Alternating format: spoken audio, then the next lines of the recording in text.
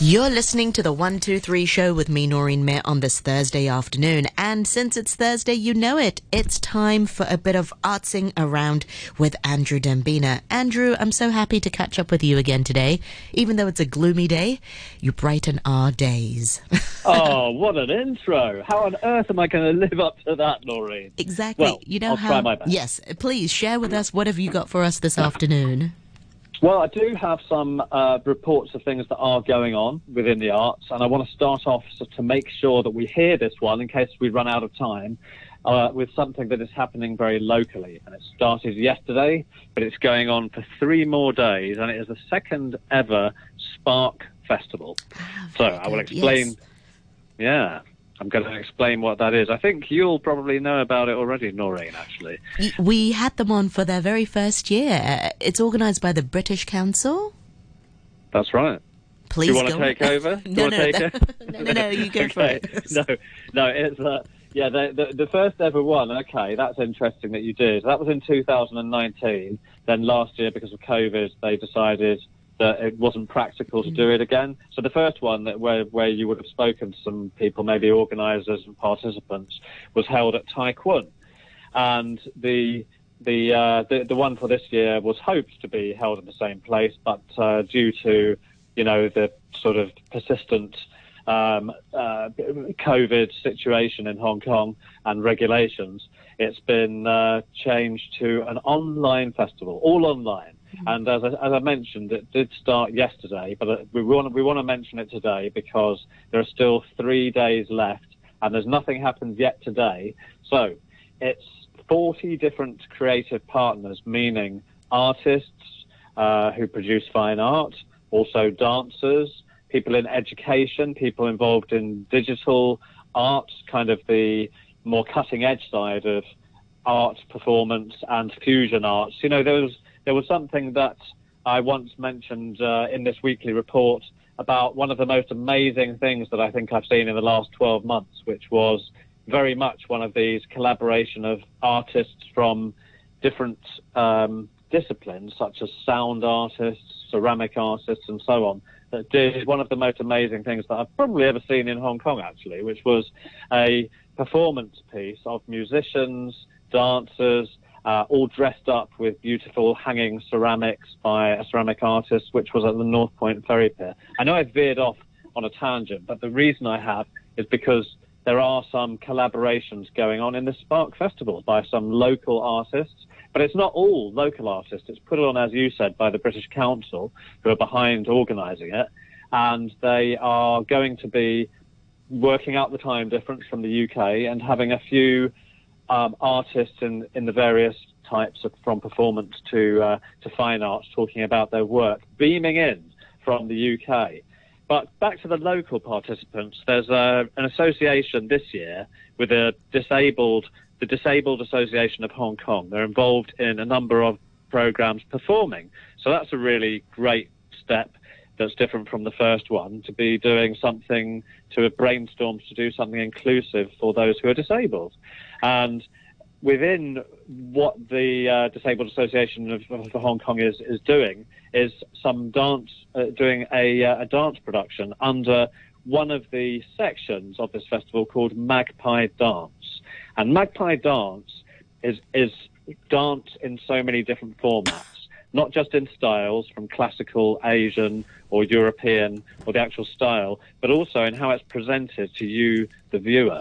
And that means that some of them are going to be performances where you sit back, and I mentioned some months ago that I enjoyed seeing some Hong Kong Arts Festival videos that were broadcast, but also it's got some dance workshops. So there's a series of interactive workshops that you can do. You can actually watch and dance along. You can get up and strut your dancing self while being shown how to do it. But don't worry, you're still watching it as an audience member, albeit an interactive one. So it's not a two-way video. No one's going to be seeing what you're doing or judging your fancy footwork should you put a step wrong. So that all sounds fun, to be doing something interactive with it as well. And the arts with the Disabled Association of Hong Kong that I just mentioned, who's doing something within that Magpie Dance program, is also the festival accessibility partner, which is advising on how they can make the festival a bit more inclusive for those who are disabled, whether it's to do having problems with, let's say, visually or with sound and those kind of concerns, as it is an online festival, not something that people would be able to be seen to seating. It's not those kind of issues. So that's something that sounds really quite interesting. And I think you can check for yourself what the program is and register online. I'm just going to give you that detail. It's www.britishcouncil.hk/spark. And as I said, it's until Saturday night, another 3 days. That's the 23rd of October. And you can see examples of what that there's video as well as information about it. And if you want to see more visual examples and get some feedback from people who have been to some of the events yesterday, you can go to social media. Either just go to Facebook, YouTube, Twitter, or Instagram and use the hashtag Spark2021 or hashtag British Council HK, or one word, British Council HK. Okay. So that's noted. That is the first segment of something that you can do here, and I'm glad I've mentioned it before time ran out, because you've only got 3 more days. Do go to the britishcouncil.hk/spark to find out more. That's the main portal. And changing the subject completely, a new book came out just over a week ago, and there was an interesting review or précis of it, or looking into some of the details that came out of one of Surrealism's greatest artists. Now, anyone who went to the Surrealism exhibition in the Museum of Art in Tsim Sha Tsui will see that this person took part in that as well. I'm talking about Man Ray. That's his artist name, not his real name, but he was known as Man Ray. You may have heard of him, or you may not. If you went to the Surrealism exhibition, he had some pretty interesting effects that were produced using black and white photography.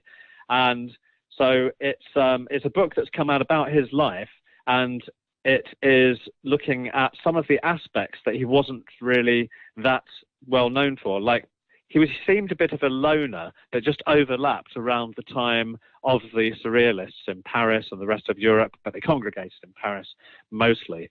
But he also had a great relationship with another art movement called the Dada movement. Don't know if you've ever heard of those artists. Sorry.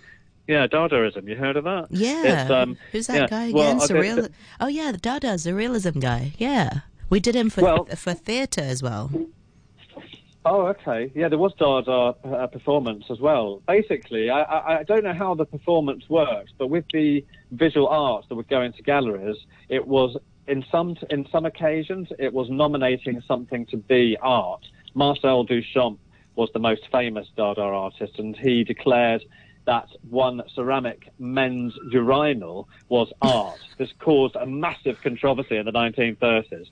And he was also the guy that took a poster or a replica of the painting of the Mona Lisa by Leonardo da Vinci, and he put a moustache on the woman who modelled for it with a marker pen. So interesting, but weird at the same time. Yeah, and he called that art as well. I don't know if it was shown at the same time as the urinal in the same exhibition, but those are 2 of his classic art pieces. And Man Ray was not known to be really hanging out with the Dadaists. He was thought to be quite an insular character, but this book describes that he had a great relationship with that Marcel Duchamp and the other Dada artist crew, more than the Surrealists that he's normally lumped together with, and was indeed in that Museum of Art exhibition in Tsim Sha Tsui. So he was born, his real name is Emanuel Radnitsky, and he lived in America, but he was of Polish descent, and he really made his name doing solarization, which is something in photography where you print a photograph, and what should be black in the photograph normally, he would change it in the darkroom to white. So it's the opposite. The kind of thing that you can do in 3 seconds with a phone app these days, but he was doing it in a very laborious, cutting-edge way to find out how he could manipulate light. And this was a kind of study of his that he spent years and years perfecting. It's hard to imagine now, when you get various apps on your phone, that these things would have been seen as, you get reams and reams of articles about every special effect that was done that wasn't the conventional way of seeing photography. So I suggest, if anyone's interested in this, that you read a report on this, a very in-depth report. It's the Art newspaper, which is based in the UK. So it's theartnewspaper.com. And it's a great insight into one of the most, I think is considered to be one of the most influential artists in photography, in both fine art and commercial art, because he really pushed things. Not only did he use that solarization, changing black into white and white into black technique, but he also dropped in color into black and white, not in the old Victorian way of using, very soft colors, like when you see some of the first photographs in Hong Kong by professional photographers, but in a very zappy way that would fit well into advertising, billboards and stuff in that day. So that is that's the second thing that I wanted to talk about. And I also wanted to mention something, a news story that came out of the UK, which was about an increasing type of hoodwinking, or, well, a criminal activity, really, where criminals gain the trust of the elderly who have valuable art collections, or they go knocking at their door, a little bit like a program that is shown in the UK. And I think also possibly in Australia, there might be a version of it called the Antiques Roadshow, where they will go to knock on people's doors and tell them that they are there to try and help them get the best at auction for their artworks or antiques. And just and they're tricking the old people, the elderly. Yeah, that's so bad. And it's a family business. The conviction that hit the newspapers in the UK last week was of a father and son duo, Des and Gary Pickersgill, for the thefts of around nearly £2 million. So that would be over 20 million Hong Kong dollars from one single elderly widow's home, from one person. This was just one of the string of sort of frauds that they got involved with by saying that they were going to bring great rewards to people.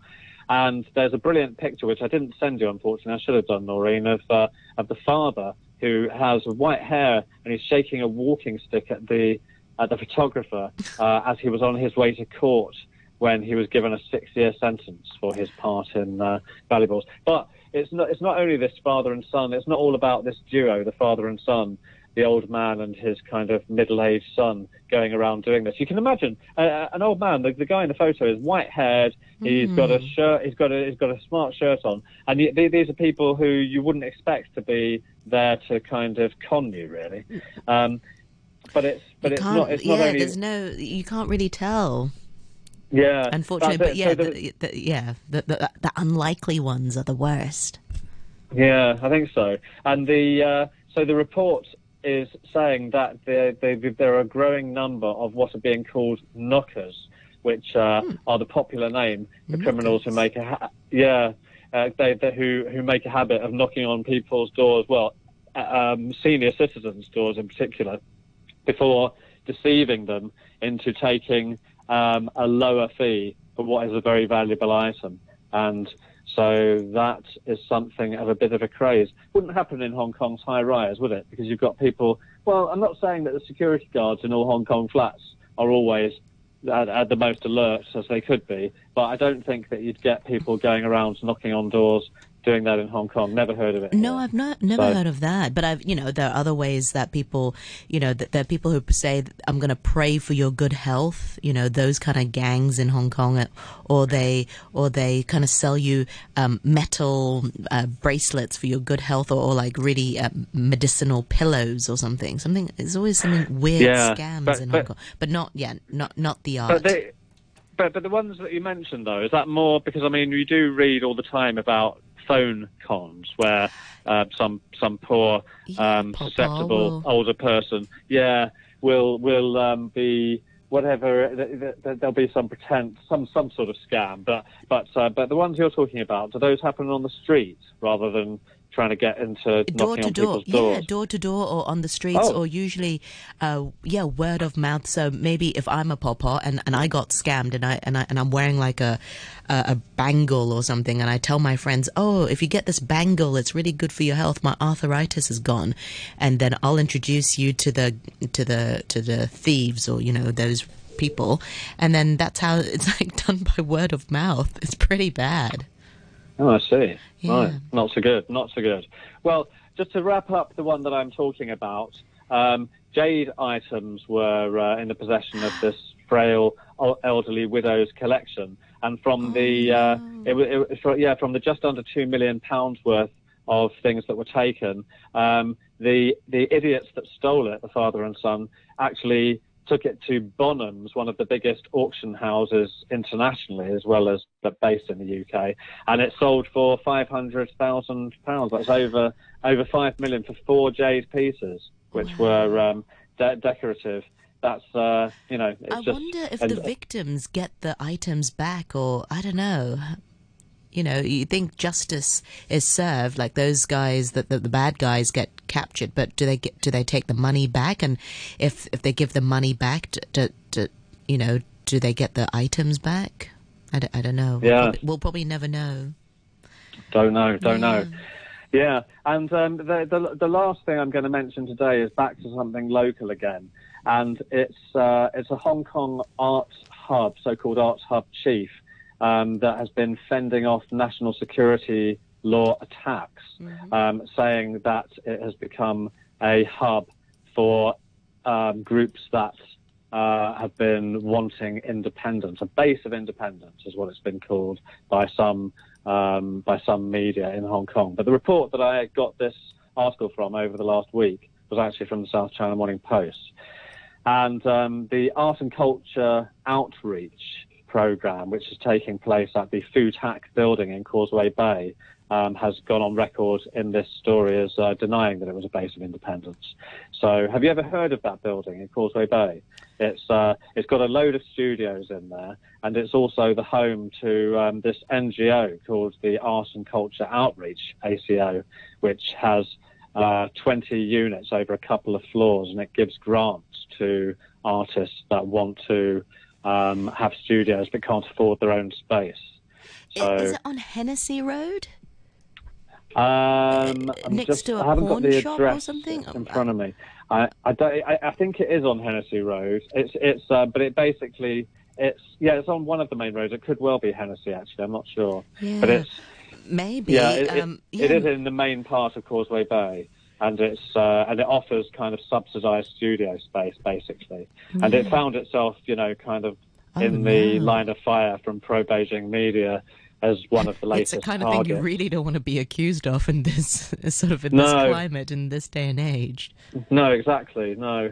And it's and there haven't been at this stage any serious evidence or findings of this. It's been one of those kind of blowing up rumours as happens with different associations or whatever in the last several months. But it was really all kinds of things were mentioned by East Week and Wen Wei Po, of course, and other pro-Beijing media. Other pro-Beijing media. The one thing though that maybe did set them off on this kind of track was that that there had been some a record that the centre not only had been home to art studios, which were people getting on with producing art, but it had also been a place where there was an office for the now disbanded Demosisto opposition party. So that may have tarnished the image the building in the eyes reputation. of The building itself, having could have been, but that's just something that's been in the news, and there was a long form article on that in the South China Morning Post.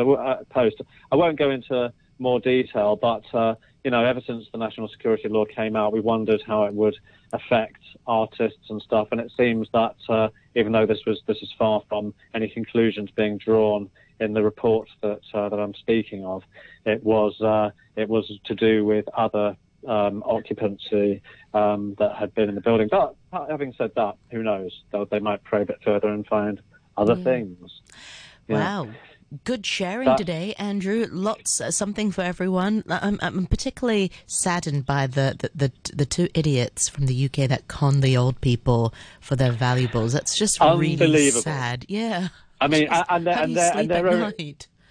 And they're only part of a of a growing movement. sort of if you like, to do this around the country. So I mean, insurance companies have also, because this has happened to more than just the woman that I mentioned. She was mentioned in the article because it was such a massive amount of money, but it's happened to people on a much lesser scale as well. But because of the increase of this kind of crime, the insurance companies who will give people compensation for stolen items in their home are now insisting that people keep artworks and get them valued and put them in safes, so that this thing can't. I mean, it still wouldn't stop if you get a knock at your door and you're a believing kind of person that people are trying to help you to recognise. And you can imagine maybe the con men have a look of amazement when they're seeing something like, oh, you'll get a load for that, and then either buy it for a